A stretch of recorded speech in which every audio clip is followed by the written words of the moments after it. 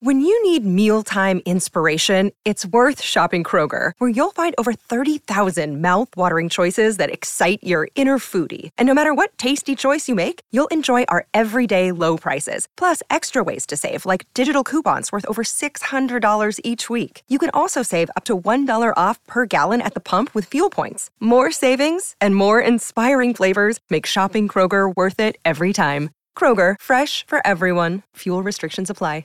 Welcome back to another edition of the Disney Dish Podcast with Jim Hill. It's me, Len Testa, and this is our show for the week of Schmurz Day, September 18th, 2023.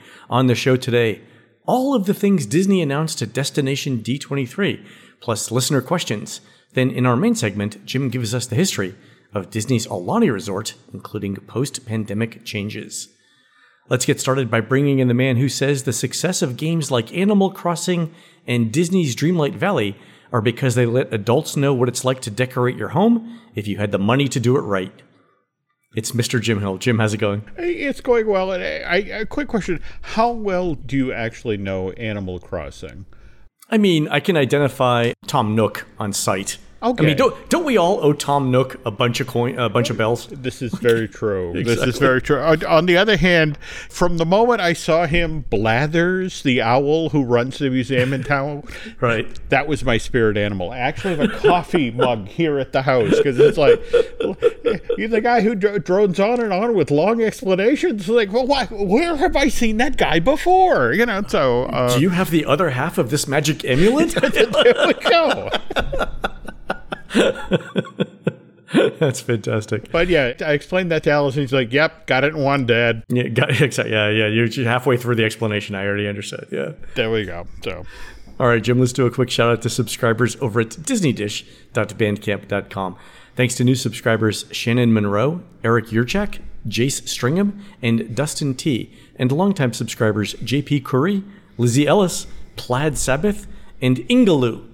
Jim, these are the Disney cast members who decide which animals play well enough together to be in the same viewing spaces at Disney's Animal Kingdom Park. And that's why the flamingos are in Kilimanjaro Safaris, and their sworn enemies, the manatees, are all the way over in Epcot. True story. Sworn enemies, the manatees. Well, no. Speaking of which, have you seen the stories about the flamingos that are turning up all over the United States now? That evidently all of the weird weather that the storms are pushing them everywhere. Yeah. This is a great relief to the manatees, you know. But exactly, who are finally free of persecution. There we go. So. All right, folks. Before we do the news, a quick plug for our new show.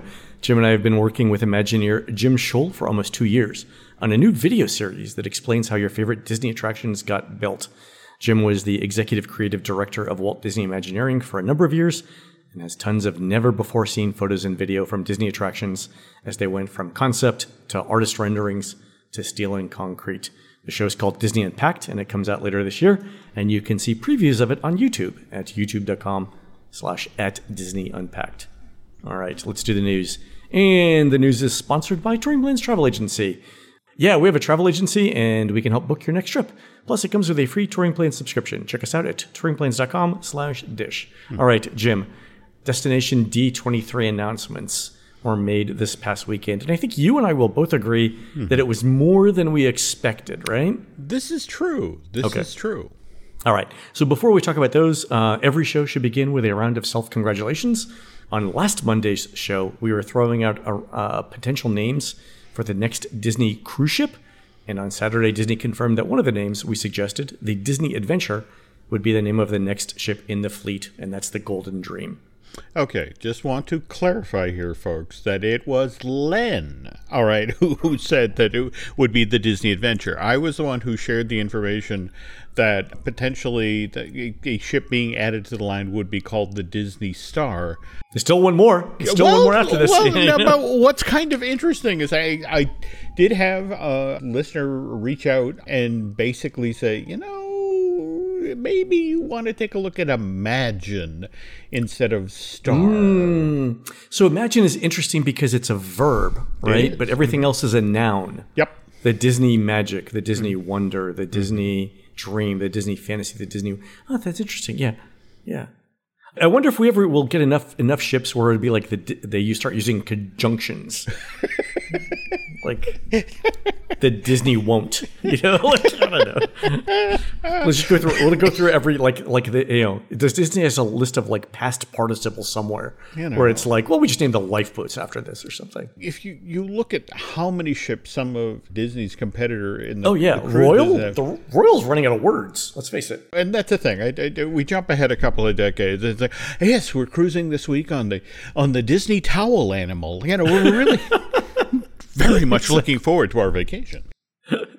All right, Jim, we're going to start with the D23 announcements here.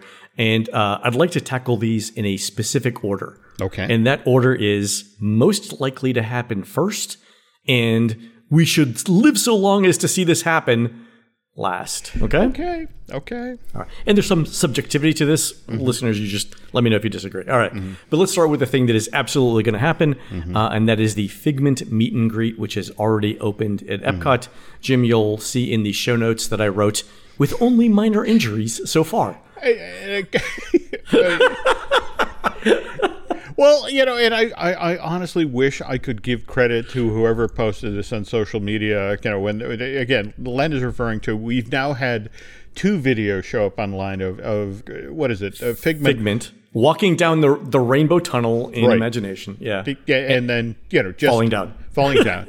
And but again, great gag. You know, that basically someone on social media said, well, they did tell us the character would debut in the fall. Oh, right.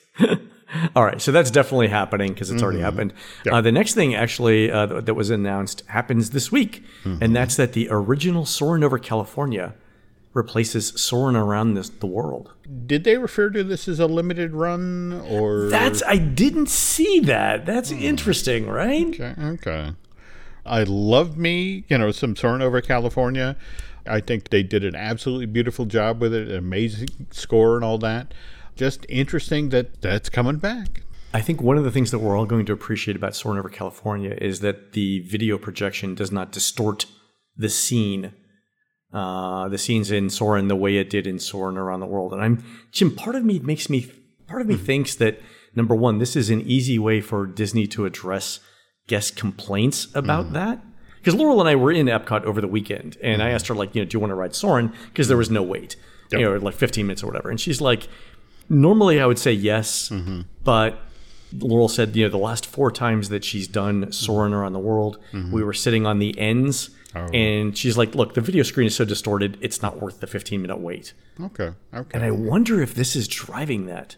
When you sit in seats to those extremes, does it honestly look like the Eiffel Tower is coming after you? I mean, that seems to be the bone of contention with a lot of folks. You know, it almost looks like it's so curved that they intended it that way for some visual gag that you're not getting, that you're not understanding. And I'm sure that's not the result that Disney wanted. Anyway, so it'll be nice to see Soarin' over California, how long it lasts. The other thing that's coming up, Journey of Water, inspired by Moana, has an official opening date of October 16th, so about a month from now. Okay. And there's a Moana meet and greet with that, so that's great. Okay. Well, you know, again, addressing a long-running guest complaint about lack of characters at Epcot, so there you go. And we reviewed the Journey of Water last week. I loved it. I think it's fantastic. Jim, the next time you're down, you should definitely walk through it together. Okay. To get some input on it. All right. The other thing that Disney said, the Hatbox Ghost will debut in the Magic Kingdom's Haunted Mansion in late November of 2023, and they released another piece of concept art with that. So we should expect that to happen. I'm a little surprised this didn't happen during the last refurbishment. What's interesting about Hatbox Ghost is you definitely have to have a certain light level for the effect to play. And remember, in California, they have them. It's literally the moment you've come out of the attic before and it's before you turn and go down to the graveyard. So when they made the decision that he would be placed in sort of the foyer of the endless hallway, I guess that hasn't quite worked as well as they'd hoped. In fact, what's kind of interesting about this artwork, it suggests that they're actually building a door that's supposed to lead to the outside to help sort of light the figure from behind. And then, with the notion of the toggling back and forth, the head in the cowl and the head then in the hat box. And I noticed that they have the ghost in this particular piece of concept art, not directly in the middle of the infinity hallway, but off to the side. Yeah, so I think they're running into maybe some light leakage. There we go. Which would ruin the effect in the rest of the hallway. So anyway, November of 2023. There you go. The other date we have is December 5th, 2023, and that's for Epcot's new fireworks show, Luminous, the Symphony of Us. I wish I could take credit for whoever said this online, but to the effect of it's like Illuminations and Harmonious had a love child. Well, okay, number one, that's a great line. But number two, are you hearing that this is basically the return of Illuminations? Well, like this, number one, when Illuminations was replaced with Epcot Forever and then Harmonious, like when the announcement was made, I had made peace with the fact that the 20-something year run of Illuminations was far longer than we deserved as human beings, right? And that it was, that was as good as it could possibly get. And I wasn't sad to see it go because, 20 years is a good run and it will always be in my heart. And now I'm thinking like, okay, bring it back. Fine with me. Okay, you want to do Illuminations version 5? Absolutely. I think the thing that's most interesting about this is the note that persistently came back from Harmonious was the notion of, look, if I'm not in this 100-foot space between these two shops, I can't see the show you designed. And so what's interesting is that, and if you think about it, Illuminations played from wherever you were standing around World Showcase Laguna. It was a great show if you were in China, if you were in Canada, you could be in certain parts of Kissimmee and it sounded good. No, that's it exactly. Yeah. So to give them credit, it's like, okay, all right, that's the note. And so let's go back to form.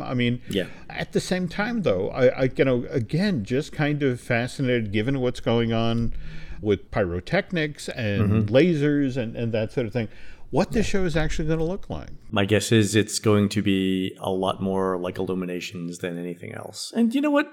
Like, that's fine. They tried something before, it didn't work great. Like my dad always used to say, you don't learn anything the second time you're kicked by a mule.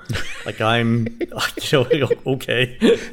Like I think that's absolutely, if this is what they do for Luminous, absolutely fine. And speaking of Epcot, World Celebration will open in Epcot, Disney says, in December of 2023. And Jim, this is where we start the segment of the news where we go from believable to I would take the other side of that bet. Because I was in Epcot a couple days ago. Yeah. And there are parts of the World Celebration buildings, Jim, that are still exposed steel studs. Yeah. Like where you can see all the way through the building. And it's late September, right? Yeah. Disney has 105 days? If that. We're going to complete a building that has been demolished. Yeah. We're going to fill the insides and have people in it in 105 days. Now, correct me if I'm wrong. This is the enclosed performance space that's going into Future World? Well, this is the thing. They haven't defined the words World Celebration and open. Like, we all understand what December 2023 means, but if the walkways are open, does that count? Right?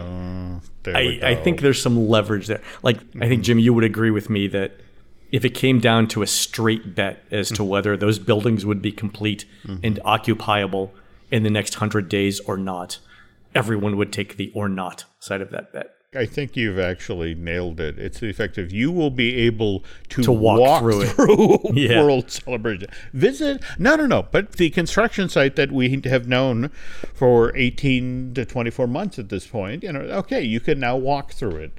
And so you got to at least embrace that. But yeah, I'll be interested to see when the actual performance space is open. Let's put it this way. If the buildings in World Celebration that are currently exposed steel beams are done and open to the general public before December 31st, 2023, I will do an interpretive dance in the middle of World Celebration.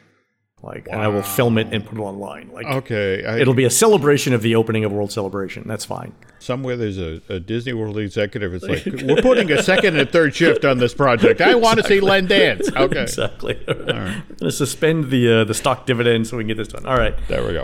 Last bit of things that have a definitive timeline would be we're getting Ahsoka added to Star Tours at Hollywood Studios, at Disneyland, at Disneyland Paris, in the spring of 2024. So this is piggybacking off of the success of the Disney Plus series.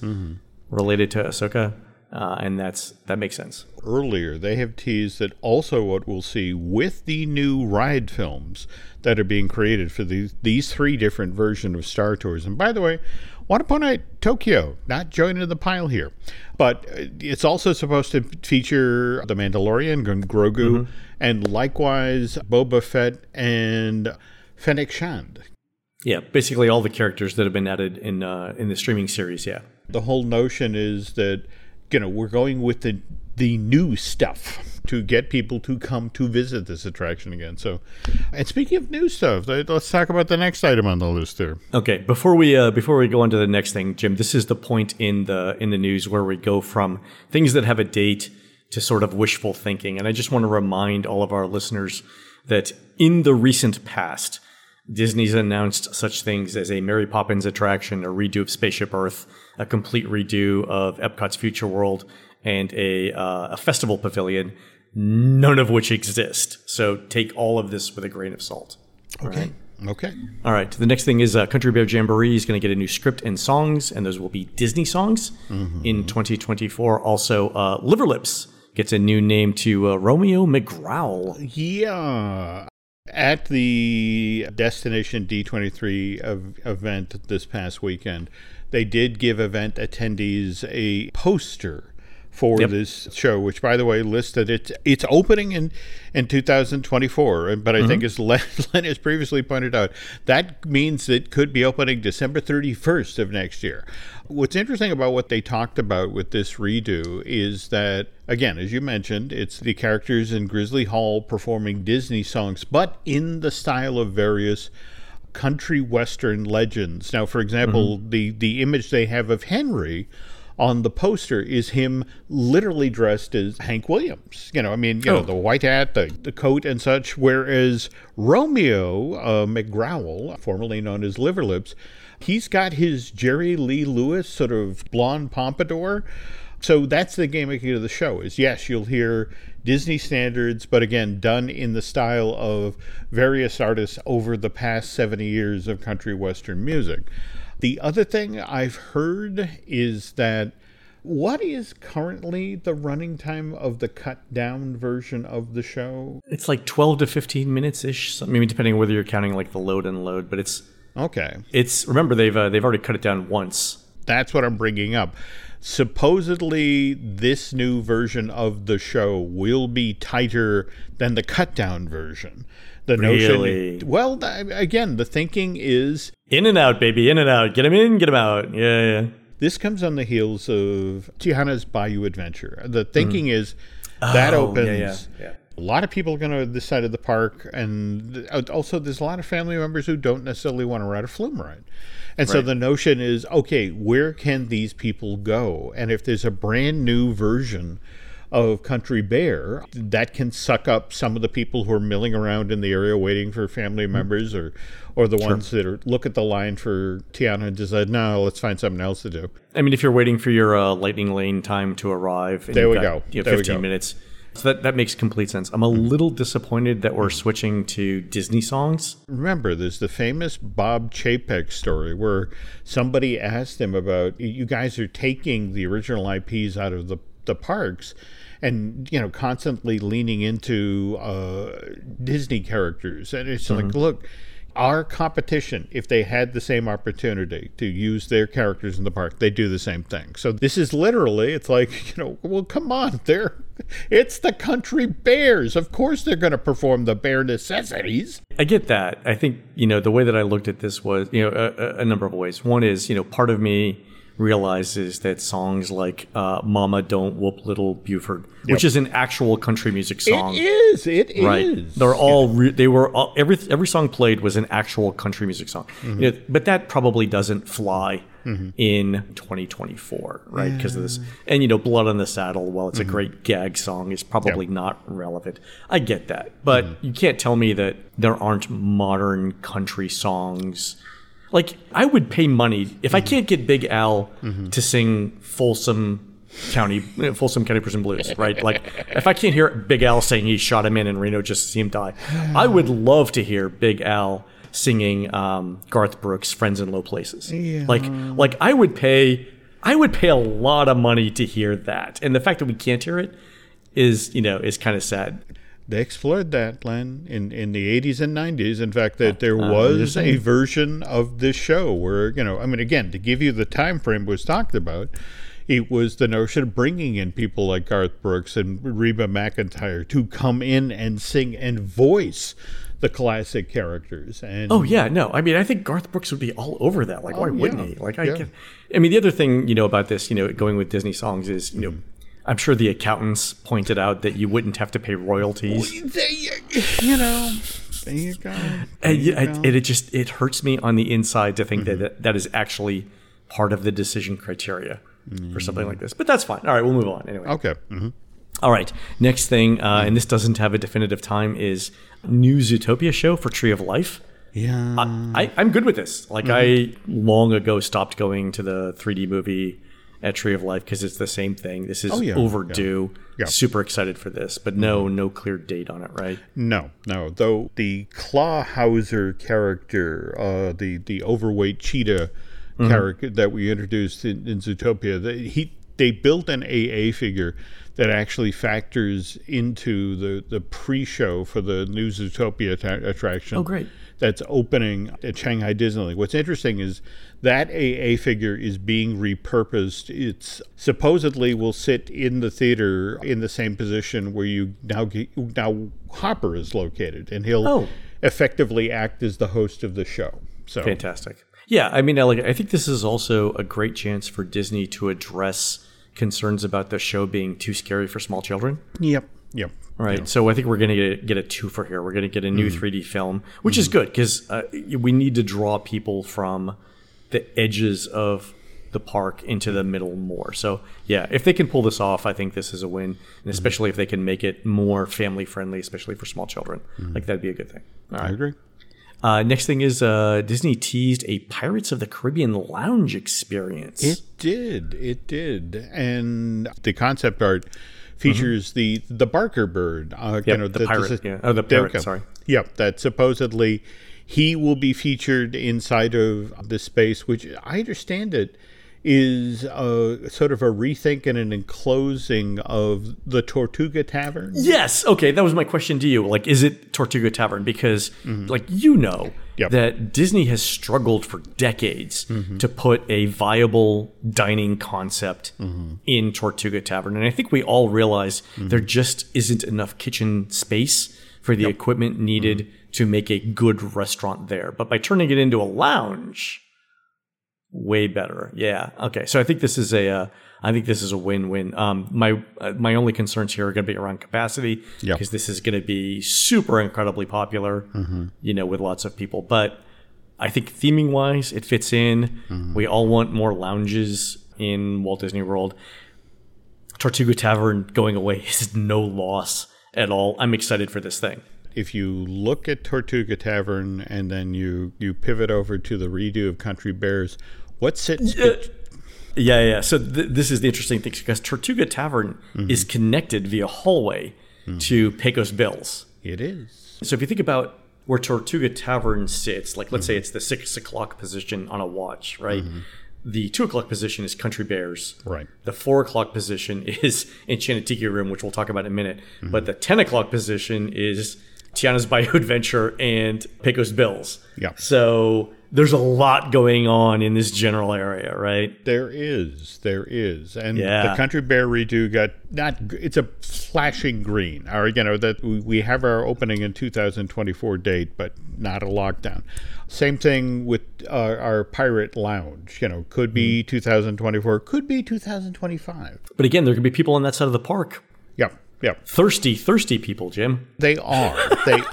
And Pecos Bill is that what I've basically been told is like, look, we're just standing back and now gathering data from the opened within the last 10 days, Tiana's Palace in Disneyland. Disneyland. And the notion is if that does the business we think it's going to do out ahead of Tiana's Bayou Adventure, that we'll see a similar concept come to Florida. Now, cannot guarantee a revisit of Tiana's Palace. Yeah, I mean, the dining preferences of Californians is probably not the dining preferences of the United States as a whole. So, yeah, fair.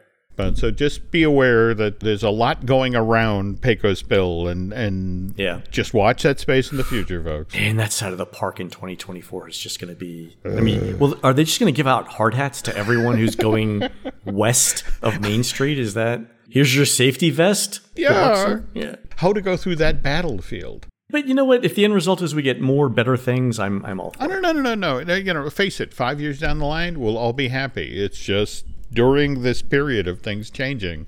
Exactly. Okay. All right. Other news, Test Track will be reimagined with concepts from the original World of Motion. Jim, I did not see this coming. But a couple of interesting things. The last Test Track update was in 2012. So assuming Chevrolet had a 10-year contract, this is the right time for the next update. That makes sense, right? So that's exactly what's going on here. Okay, so let me ask you this thing, though. We all believe, right, that with the last update in 2012, Disney was trying to tie that Test Track update to the release of the Tron sequel and Tron Uprising, right?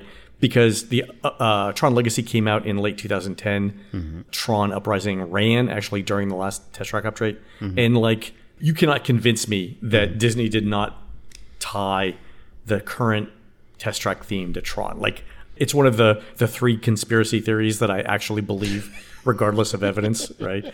Anyway, but like if that's the case, right, then I think we can all agree that the last update did not move the needle in terms of Test Track's popularity. No, I mean, and I think that's the frustration. I mean, don't get me wrong. Chevrolet is to be applauded for, you know, all right, it's 10 years. They went along with it, yeah. Yeah, but at the same time, the fact that when you think about how few long-term sponsors Disney has these days, and the notion that Chevrolet was like, yep, let's update it. But I think the very thing of it speaks volumes about where Epcot is right now and in its new state of becoming, the notion of let's lean into the Horizons, or is it World of Motion or Horizons? What are they saying? I think they said World of Motion. Okay. But, you know, if they picked Horizons, I think I would feel the same way. I think the thing that strikes me about the current version of Test Track is there are no memorable scenes in it. It's basically all like shiny LEDs and lasers and stuff, right? Yeah. But there's no catchy song. There's no scene where, you know, you can point and laugh. Because there's no real visuals, right? Other than lighting effects. And, you know, and Disney does those things really well. Like there's no story, there's no narrative, which is weird that Disney doesn't have those because they do them really well. I mean, I think the things that that people are going to remember from the ride right now are either the part that goes outside where you go really fast, or the fact that it breaks down a lot, right? And like, well, there's that, you know. But you're not wrong. The inside of the building is a lot of empty calories. It's just, you know, it's like you are going by show scenes, but I'll be damned, Len, if I could tell you what any of them were before you burst outside and then get up to 65 miles an hour and do your victory lap, you know. And that's it. So I think, you know, this gives Disney a chance to rethink the whole ride narrative, to build an actual story, and then to maybe work on the reliability part while they're at it. Yep. Absolutely fine with that. Yeah. So that's, it's a win. Yep. All right. Other news, Disney previewed the Encanto and Indiana Jones for Dino Land makeover to Tropical Americas at Animal Kingdom. And there's a lot going on in this concept art, right? So we're basically turning the Dino Land attraction into a Central American pyramid. Yeah. In fact, what's been explained to me is that, you know, look at the height of that structure and remember where it's being built, which means that as you're coming in from, you know, I mean, hell, when you're pulling into the parking lot, you'll see this. You'll see it from the Oasis and from the parking That's right. lot, It looming up over and that corner of the park, and it'll drive guests in that direction. Not only that, but it'll be the closest of the big things that you can see because, maybe Pandora, maybe some of the floating mountains, but it's definitely be closer than Expedition Everest is. So yeah, to your point, it will draw traffic there. Yeah. Now, the other thing worth noting out of this concept art is if you do the overlay to the pre-existing Chester and Hester's and Dino Land USA. Well, first of all, Chester and Hester's Dinorama, the retail space, is in this art. Likewise, Restaurantosaurus is in this art. So if you look at where Indy is, that's the Dinosaur the Ride building. So this is a redo, in kind of the grand tradition of, what hell Disney did with how many different versions of Tomorrowland have they done in California, where the exact same building stood in the exact same place, only the facades changed? Yeah, I think that's where I got out of this. When I was looking at the concept art, which is an aerial, like 3/4 side view, it was easy enough to figure out, like, okay, this is where Restaurantosaurus is. There we go. This is where Dinoland is. And to your point, Chester's and Hester's is still there because the walking paths don't look like they're going to change that much. No. But I will note that where Primeval Whirl and that area are now, or where the ride used to be, that's turning from concrete to landscaped area. So that's going to be a win in and of itself right there. Like that's enough of a reason to do this, right? Yeah. Yep. So, but here's my sort of concern with the dinosaur thing becoming Indiana Jones. I think Indiana Jones in Animal Kingdom sort of fits. Like I can squint my eyes and see it. And we all know like that the ride system for Dinosaur is very similar to the one used in Indiana, right? Yeah. But I think the concern that I have is one that a lot of theme park fans will have, and that's that there's a temptation to take the cheapest, easiest route here and just copy the Disneyland Indiana Jones ride for Animal Kingdom, right? Yep. And that would be disappointing. For one thing, the Disneyland ride is 30 years old. It is. And a lot of theme park fans have already been on it. So, like, there'd be little reason to make a special trip to Florida to ride it. Because you've already been on it. Like, I'm 100% sure I would not ride it more than once because I've already experienced it both as Indiana Jones and then as Dinosaur. It also wouldn't address the ride's major faults, which is that it's too jarring, it's too scary, and too loud for families. And now remember, Bruce Vaughn came through the door in March of this year as the new head of Imagineering. And in fact, I know you're going to be talking about Beyond Big Thunder It's literally the next bullet item in the show notes. We'll hold off on talking about that. But evidently it was Bruce who came through and looked at the original plan for what they were developing for this side of Animal Kingdom, which, remember, was Zootopia going into the dinosaur building and then a Moana area being built where Dinoland USA was being built. And these things, it's peanut butter and sardines, just so we need things that fit together better. And, he was the one who actually looked at the original plan for Beyond Big Thunder. And, well, we got the Encanto area there. That's South America, and we have Indy. And it's like, this is more peanut butter and jelly or peanut butter and chocolate. And we celebrate regions of the world in this park, Africa, Asia, that sort of thing. This can give us the uppermost part of Southern Central America, that sort of thing. They're actually talking about this as tropical Americas, which is a part of the Earth's geography that we don't have in the park. So that's good. Talking with friends at Imagineering, they pointed out Encanto was supposedly set in Colombia, and the opening of Indiana, the original Raiders film, is set in Peru. Literally two countries that abut one another. I would say Americans aren't great at geography. You could call them the same country, and that's fine. One wrinkle on the story, though, is this idea was set in motion before Dial of Destiny opened in theaters and seriously underperformed. Yeah, there's still a lot of love for the franchise, though. There is. But I have to tell you that, again, you still have to go to the board and you still have to get several $100 million to build a temple that's big enough to see from the parking lot. That's harder to do where, we are at the tail end of Dial of Destiny's time in theaters, and the company is looking at $150 to $200 million write-down on Indy. I mean, it's possible that if they put it on streaming, it's only there long enough to juice subscriptions, but not long enough to have to pay out royalties to anyone on the back end. Ultra. Which is what they're doing. Yeah, but I mean, I think to your point, right? If I'm the board, I would basically list the same arguments that I just made. That nobody wants a clone of a 30-year-old ride that's not going to drive attendance. But if you think about like what they're doing, if they come up with a completely different story, right? If they tone the ride down a bit, which would make it more family friendly and draw more guests, that's out of the park. They come up with a completely new story with new effects like projection mapping.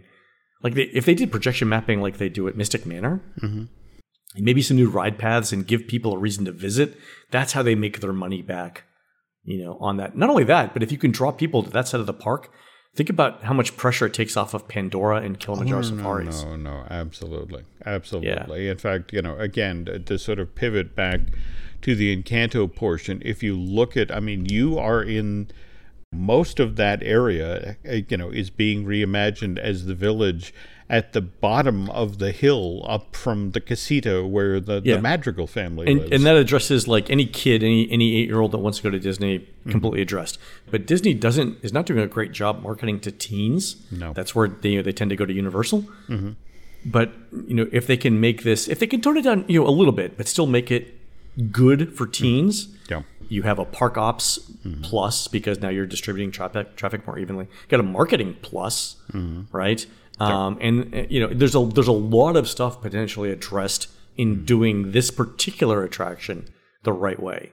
And I hope they don't take the cheap and easy way out. Remember when Josh D'Amaro was standing on stage talking about, that billions are going to be spent at these resorts. So.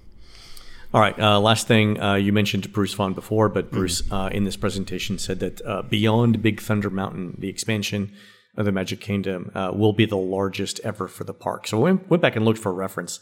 The last big expansion was New Fantasyland that added 26 acres to the Magic Kingdom, bringing it from 107 to 133. Mm-hmm. So let's say that this is going to be 30 acres for Beyond Big Thunder Mountain. That's a 22% increase in the size of the park.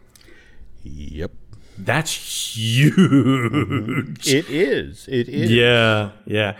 And not for nothing, this is the kind of project that Bruce Vaughan was brought back for. The overlays, the updates to existing attraction. That's not why Disney wanted Bruce. And it's definitely not why Bruce came back. No.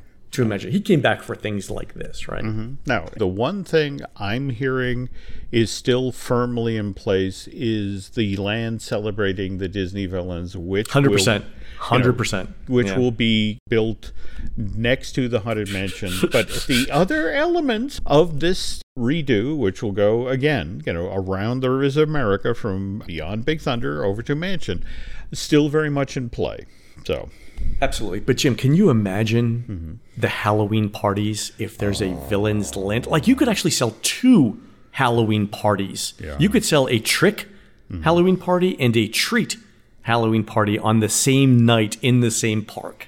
And I went to the Halloween party and I enjoyed it, right? But can you imagine the amount of money that they would make from a villain's land? Oh my God. All right. Brilliant idea, really. But again, check goes to Testa, folks. Check goes to Testa. All right, we've got time for some listener questions here, Jim. This one's from Holly Kesterson, who said, I just wanted to set a quick note of thanks for mentioning the new Play, Stay, and Enjoy Disney Dining promo card at Walt Disney World during last week's podcast. I hadn't heard about it, but by moving our February trip 2 days earlier, we were able to save a few dollars on the same vacation package and get a $720 gift card for food. I am absolutely giddy. You and Jim are the best. Oh, thank you so much, Holly. No, that's fantastic. Okay. Awesome. I'm glad to hear it. All right. This email from Rich Howard, who says, I love the show and I really appreciate the time you have to answer our trip planning question. My family and I are headed out on our first trip to Disneyland in late January. That's the 22nd through the 25th of 2024. And we're putting together our touring plan. With the announcement of the expanded queue at Haunted Mansion and the discussion with Jim on the September 4th Disney Dish, what are your thoughts on if the mansion will be up and running during our trip, either the holiday or the classic version? So, normally, Jim, you'd think that all the holiday stuff would come down the first week of January, right? Yeah. But this year, Disneyland extended the holiday overlay at Mansion by 3 weeks to run through January 30th. And this is significant. Yeah. Because again, remember, 70% of the folks who go to Disneyland are locals, come from like 100 miles away. The locals, particularly Southern California locals, are kind of forgiving about, okay, Mansion is closed for a couple of weeks while I'm here, but I know they're changing to Haunted Mansion Holiday and I will come back. But extending a Haunted Mansion Holiday till the end, or damn near the end of January, that tells you how long it looks like the mansion's going to be down for this new extended queue work for the gardens, and likewise the construction of, whatever memento mori is called out west, right? Yeah. I have actually heard that 2024 may be the year without the mansion, that it's entirely possible that it won't reopen. This is how ambitious this project is, and how difficult it will be to build in this particular space of the park. It's entirely possible that when it reopens, it may be a year later, in January of 2025, and they will just walk straight into the classic mansion. But again, on the other side of that, we'll get that wonderful new extended queue with the garden. Likewise, we'll get the carriage house with all of the cool merch. But again, it's going to come at a cost, folks, and mansion could be down for a damn near full year. Yeah, so this is what I was telling Rich. Like, it's a good news, bad news situation, right? The bad news is Haunted Mansion is probably not going to be open for your trip, right? Mm-hmm. The good news is, though, Rich, and I would definitely use this line of argument with whoever's interested, but it is the perfect excuse to plan another trip to Disneyland in 2025. So, gotta look at the bright side of things. Yeah. Here's hoping. Okay.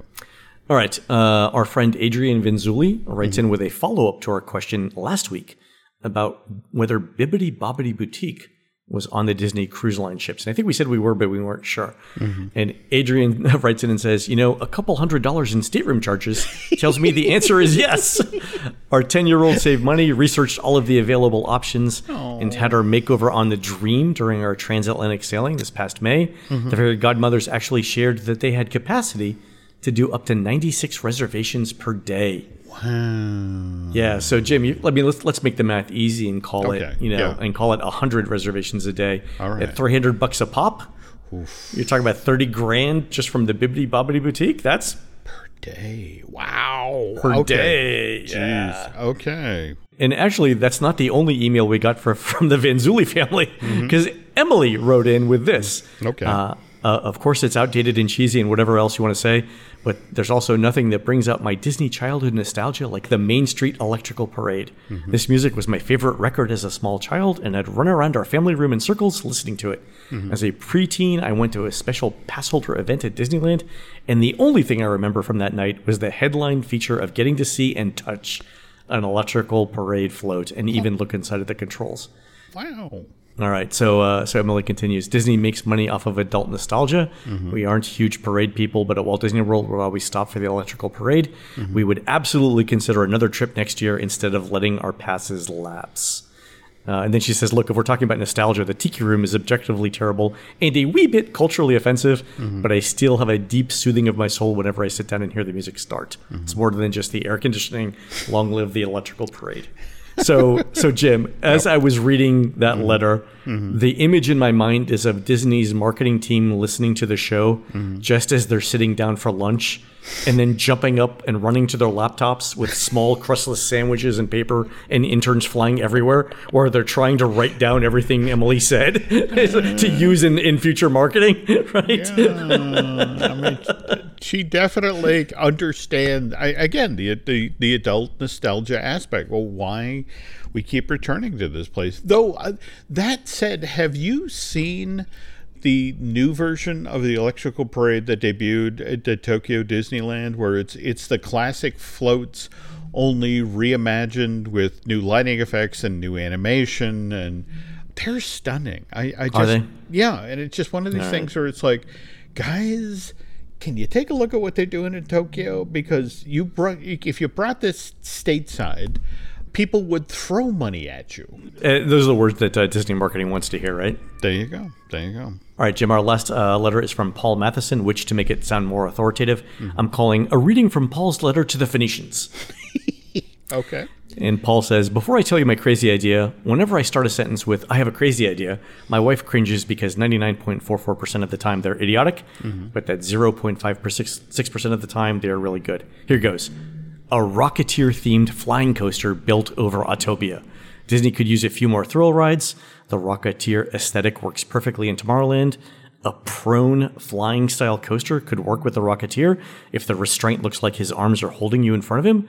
And if you build it over Autopia, it would provide much-needed shade. The huge amount of real estate for Autopia does double duty, and you could get a 1920s-era Los Angeles freeway retheme.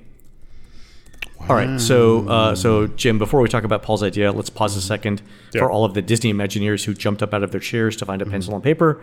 Folks, if you hit the rewind 15 seconds button a couple times on your phone, you will get back to where Paul's letter started. All right, go ahead, Jim. First and foremost, Paul, go take a look up on YouTube and look at the jetpacks attraction that was built for Shanghai Disneyland's Tomorrowland. And they have kind of eyeballed this very thing you are talking about.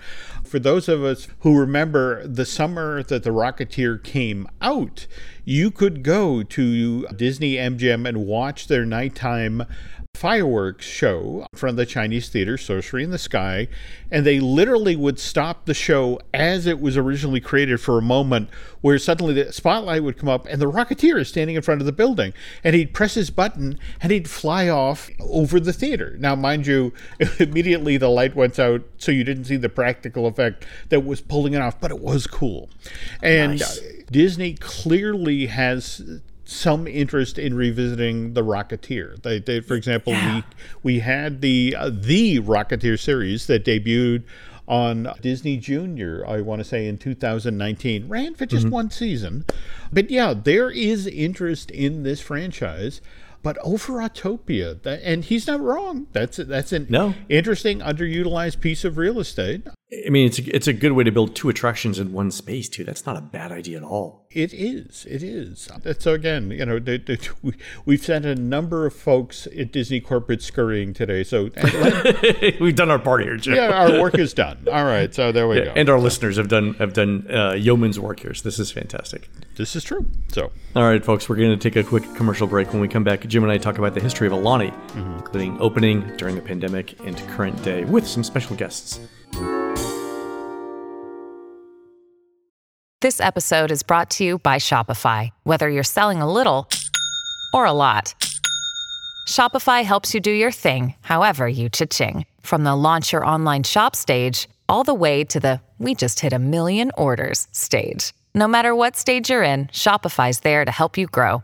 Sign up for a $1 per month trial period at shopify.com/special offer, all lowercase. That's shopify.com/special offer.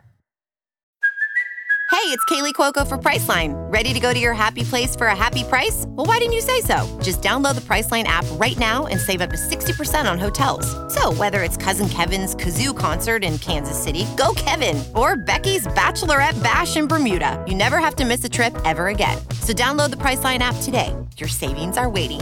Go to your happy place for a happy price.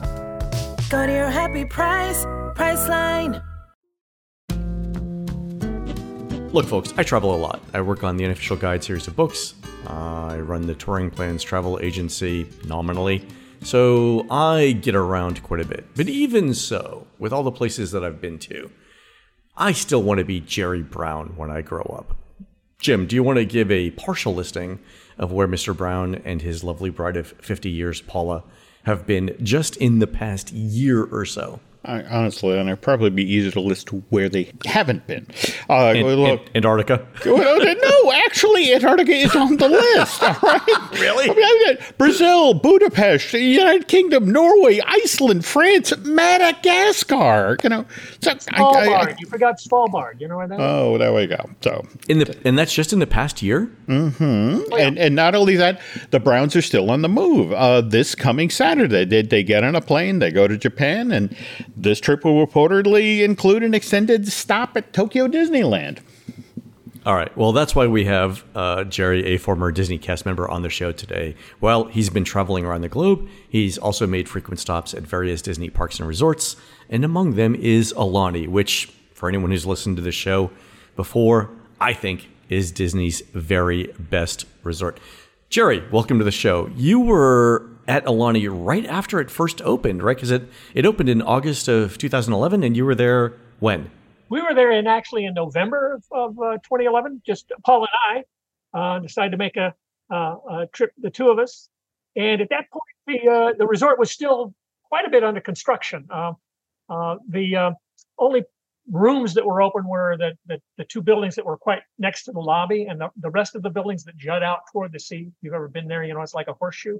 Those were Yeah. still behind boards, and the only way we could get to see any of it was we had to book a tour, and they took us, and we got to see what the 2 bedrooms and the grand villas would look like and whatnot. But yeah, it was kind of interesting to be there at that point when it was just kind of finding its footing, if you will. But during your tour, you see another tour being led around the site. Yeah, true story, as Len would say. At Aulani, even now, they give tours of the resort, because when Disney plans a resort, there's always a story behind it.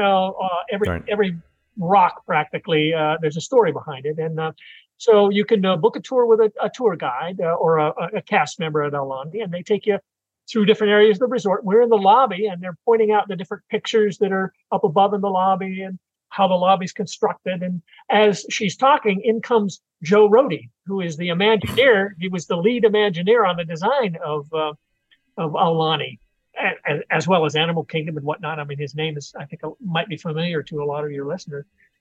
But so we see him basically giving the same tour, we presume, probably to a bunch of execs or VIPs or something, not hoi polloi like us. But we sort of stood there and listened to hear what he was saying about that and see if we glean anything else. It was kind of interesting that, he was there early on too, to see how things were going and to explain about why things were built the way they were. And what was Aulani like when it was first built? Because I think my first trip was like 2017, and a number of things had already changed by then, right?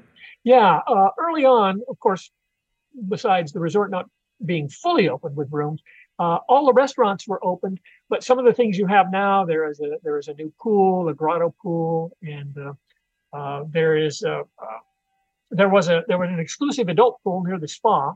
And there was a stingray pool where you could actually go in there and pet some stingrays and whatnot.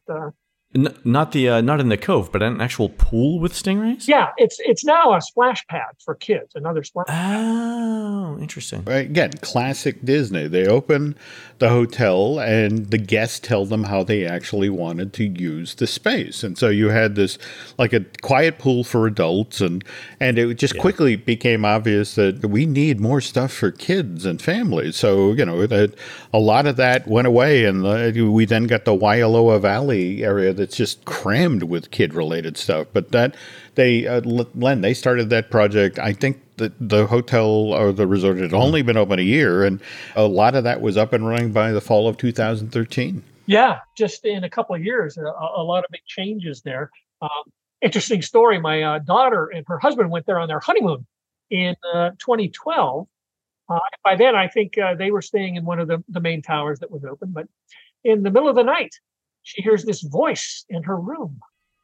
And she turns to her husband and says, "Honey, somebody's in the room with us." And it was the fire alarm. Apparently. Wait, the fire alarm talks to you? That talks to you rather than just a chirping or whatnot. It says, "There is a fire emergency. Please evacuate." And they had to walk down 11 stairs. As it was 11 flights of stairs. But as it was I think something in the kitchen or something. You wouldn't say false alarm, but it wasn't the severe thing. But they had to walk back up the 11 flights in the middle of the night. I think hearing voices in the middle of the night would startle me more than the fire alarm itself. Like, I would be more scared if I hear talking than if I heard an alarm. Yeah, but I know by that time I think they'd already shut down this stingray pool, and like you say, they opened more things. One key thing they opened when they first opened, they hardly had any quick service. They had a signature restaurant, Ama Ama. They had a buffet, Makahiki. They had, of course, a few bars, a pool bar, and whatnot. But literally, all they had was a little window called One Paddle, Two Paddle, where you could pick up quick service food.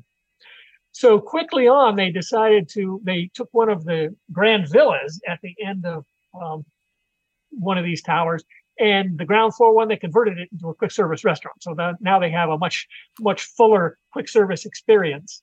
And that's smart. Yeah.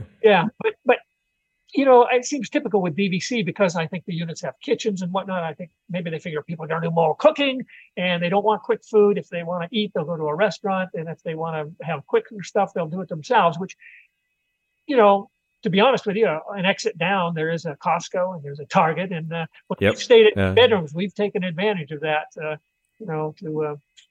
be able to cook our own and do so relatively inexpensively. I mean, Hawaii is more expensive than Hawaii's expensive. Yeah, but there are ways to save. My most recent trip to Aulani was December of 2019, so right before COVID, and I left the resort in 7 days. I left it exactly twice. One of those was to go to Foodland to get some food too. Yeah, Foodland's a lot of fun. All right. Well, COVID's in the news again with the recent resurgence and with some new vaccines out. By the way, I've learned you should definitely get the vaccine. You should absolutely not refer to it as the latest Windows update. Apparently, that's a sensitive topic. But back during the pandemic, you guys actually went to Aulani. What was that trip like? Well, it was part of my family. And during the height of the pandemic, actually, my wife was undergoing some cancer treatment, and so she wasn't able to travel. But it's fine because nobody could travel in 2020. We were originally scheduled to be in Aulani and be on a Disney cruise that was going from Oahu to Vancouver in 2020. But of course, what happened there? That got canceled. The whole state of Hawaii pretty well closed down, and then when it reopened, they had quite a few restrictions in place, and at Aulani, it's kind of a crossroads in the Pacific there, and it's very popular with Japanese tourists. And as a matter of fact, most Vacation Club members will know that, and if you know about Vacation Club, you buy points and you can use those points whenever you want. Right. A lot of typical timeshares, other places, you have to buy a specific week and a specific type of unit, and that's where you're going to stay during that week. Well, Aulani was the first Disney Vacation Club resort that offered that, mainly because the Japanese have what they call Golden Week, and a lot of those wanted that specific week tied and locked down for them. And Golden Week is like a national holiday where everyone takes off, right? Oh, pretty much all of Japan closes down except for tourist destinations and hospitality, Sure. And everybody goes on vacation. Yeah, exactly. And when is Golden Week next year? It's early in the year, right? It starts April 29th and ends May 4th. And Jerry, who went with you on this trip in 2021? Well, actually, like I say, Paula and I didn't go, but my grandson Elijah went with his father Nate. Nate is a cast member, and at that time, Aulani, it was kind of slow to be picking up again. A lot of it because of the lack of the Japanese tourists and whatnot. And so they made some cast member rates, some super cast member rates available. And Nate took my grandson, his son Elijah, and his family there during the height of the pandemic. So Elijah, you might be able to tell him more about that. This is my grandson Elijah. Yeah, let's welcome Nate and Elijah into the show. Elijah, had you been to Aulani prior to this trip? So I had gone back in 2018. My grandparents were nice enough to bring me like a surprise trip to Hawaii as kind of an early graduation gift. I wasn't able to stay at Aulani, unfortunately, just because of like the Golden Week, like my grandfather was saying. Yeah, it's too booked up. Yeah, we just couldn't get. But so yeah, I had gone prior to COVID, which is really nice. But then during the height of the pandemic, my father and I and some family had gone. And it was a very, very different experience to what I had seen originally. And what was that like? Just getting to Hawaii, very hectic. So whenever you book kind of the the flights and everything, you're bombarded with many, many emails about a safe travel Hawaii, which is kind of their protocol to get people to Hawaii for tourism. Right. The EU had something similar with you needed tests within a certain amount of time, I think, and there was like for the EU, there's an official app, right? Was this similar? This was very, very similar. So they had you had to get a specific type of COVID test 24 hours ahead of traveling. It wasn't one of those like rapid ones. It was a very it was one of the more like strenuous ones. I can't remember what it was called off the top of my head. But I remember we had to travel like an hour out of our way to go to a specific Walgreens to get this test. And then after your test is complete, you get a little QR code. And so whenever you would get to your terminal, they'd scan that QR code and say, okay, you're good to go over to your gate. Once you're at the gate, you'd have to show the QR code again, and they would give you a yellow wristband, which you better hope you don't lose because you'll need that through the entire trip, basically. Oh, really? You had to keep the wristband on the entire trip? Well, I meant like the entire like travel to Hawaii. I shouldn't say the whole trip, but the travel there. And So we had a couple behind us, unfortunately, who they had gotten a COVID test, but it was a little past that 24-hour mark. And they were not able to fly to Hawaii that day, or maybe in the future, but on that flight, they didn't make it. And then so then whenever we get to Hawaii, everyone would have to like, raise their hands above their heads, and they'd have to verify, okay, everyone has this yellow wristband, you're good to get off the flight. Wow. And then what was Aulani like once you got there? It was very different from when I had gone originally. It was still very, very fantastic. I was happy to be there. Mm-hmm. But it seemed like it was mostly cast members and their family there. I know, like my grandfather had said originally, it was a lot of like Japanese tourism, and it was very mixed. But this just seemed like it was a lot of cast members and a lot of Americans' first times able to travel since COVID. So it was kind of their big like, okay, let's go take a vacation finally. But it was, just kind of as you'd expect with COVID, there was a lot of like the plexiglass everywhere. Your masks had to be on throughout the entire resort unless you were in your room or like actively in the pool. There was a few things that were different. The entire kiddie pool area, I can't remember the name of it off the top of my head, but it was all shut down, unfortunately. And a Hootie Bridge. That's it. Thank you. That's what it was. And then the one of the restaurants, Ama Ama, had kind of changed a little bit. So now it was more of just pre-made takeaway meals instead of a full like sit down experience. And then Japan was still in lockdown, right? So there were no, or probably very few Japanese tourists, right? That's correct. Yeah. So I don't remember seeing very many, if any at all, actually. All right. And then you guys have been back since then, right? Yeah. We had a trip in 2022. The cruise that had been canceled in 2020 got rescheduled in 2022. And we had actually been on a previous cruise in 2015 that went from Oahu to Vancouver. It was a wonderful trip.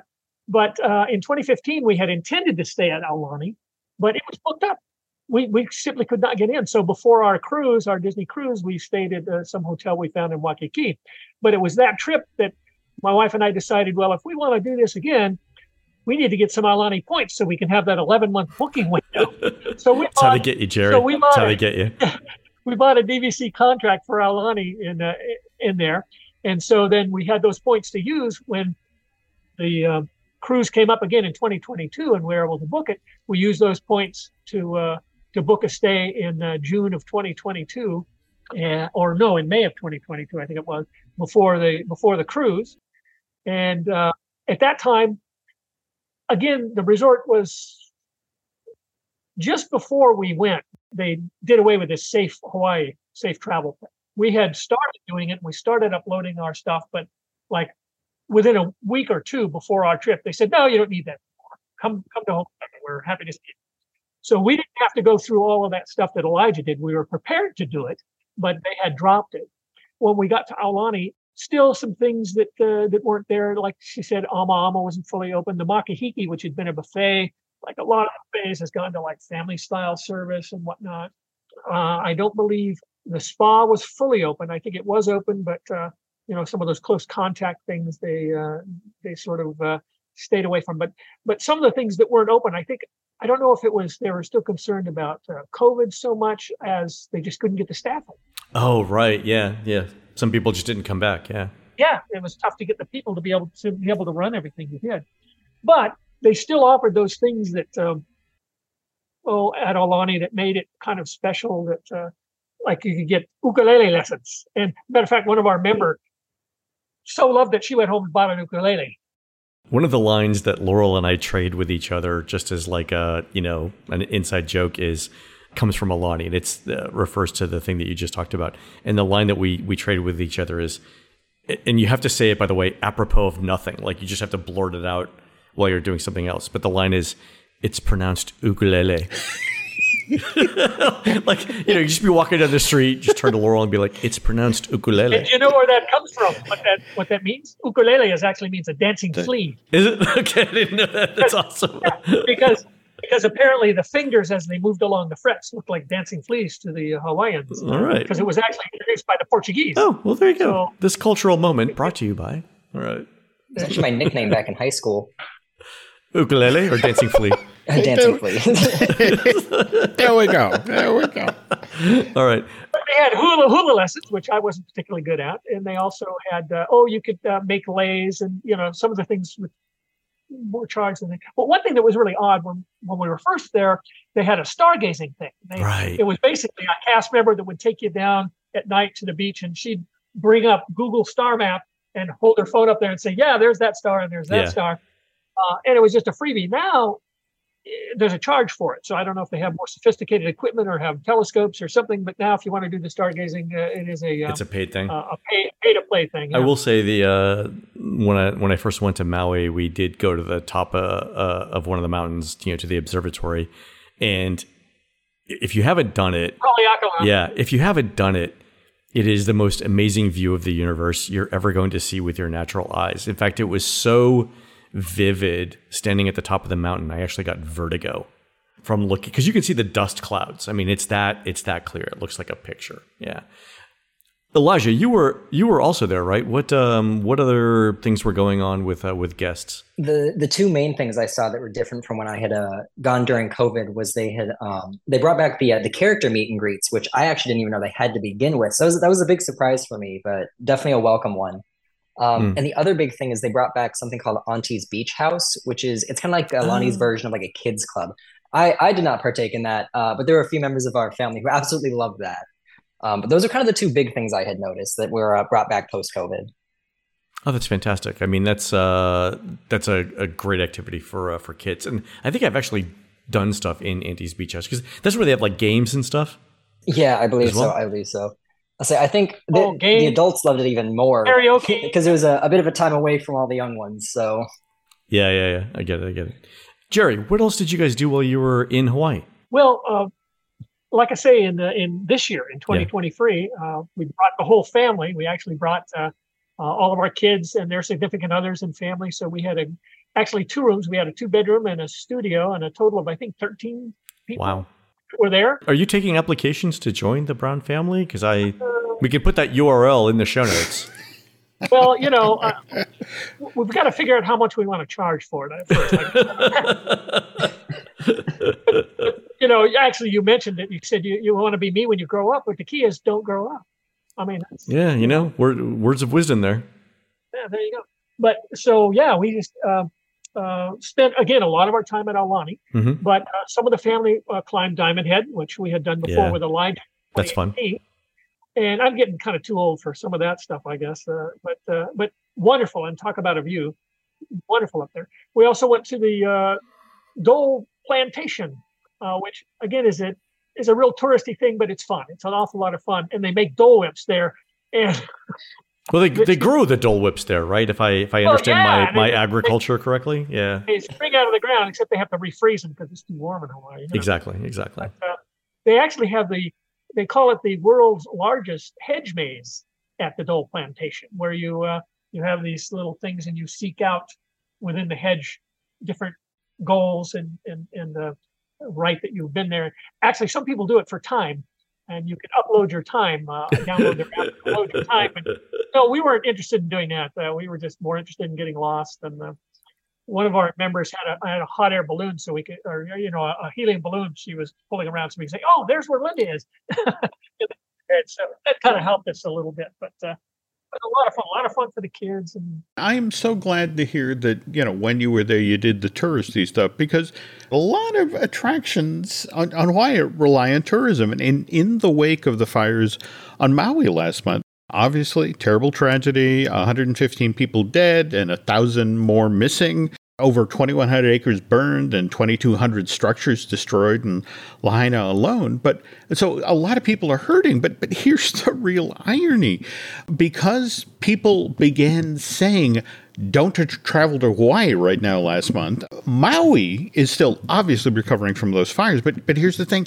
There's 136 other islands that make up the state of Hawaii, and those largely rely on tourism for income.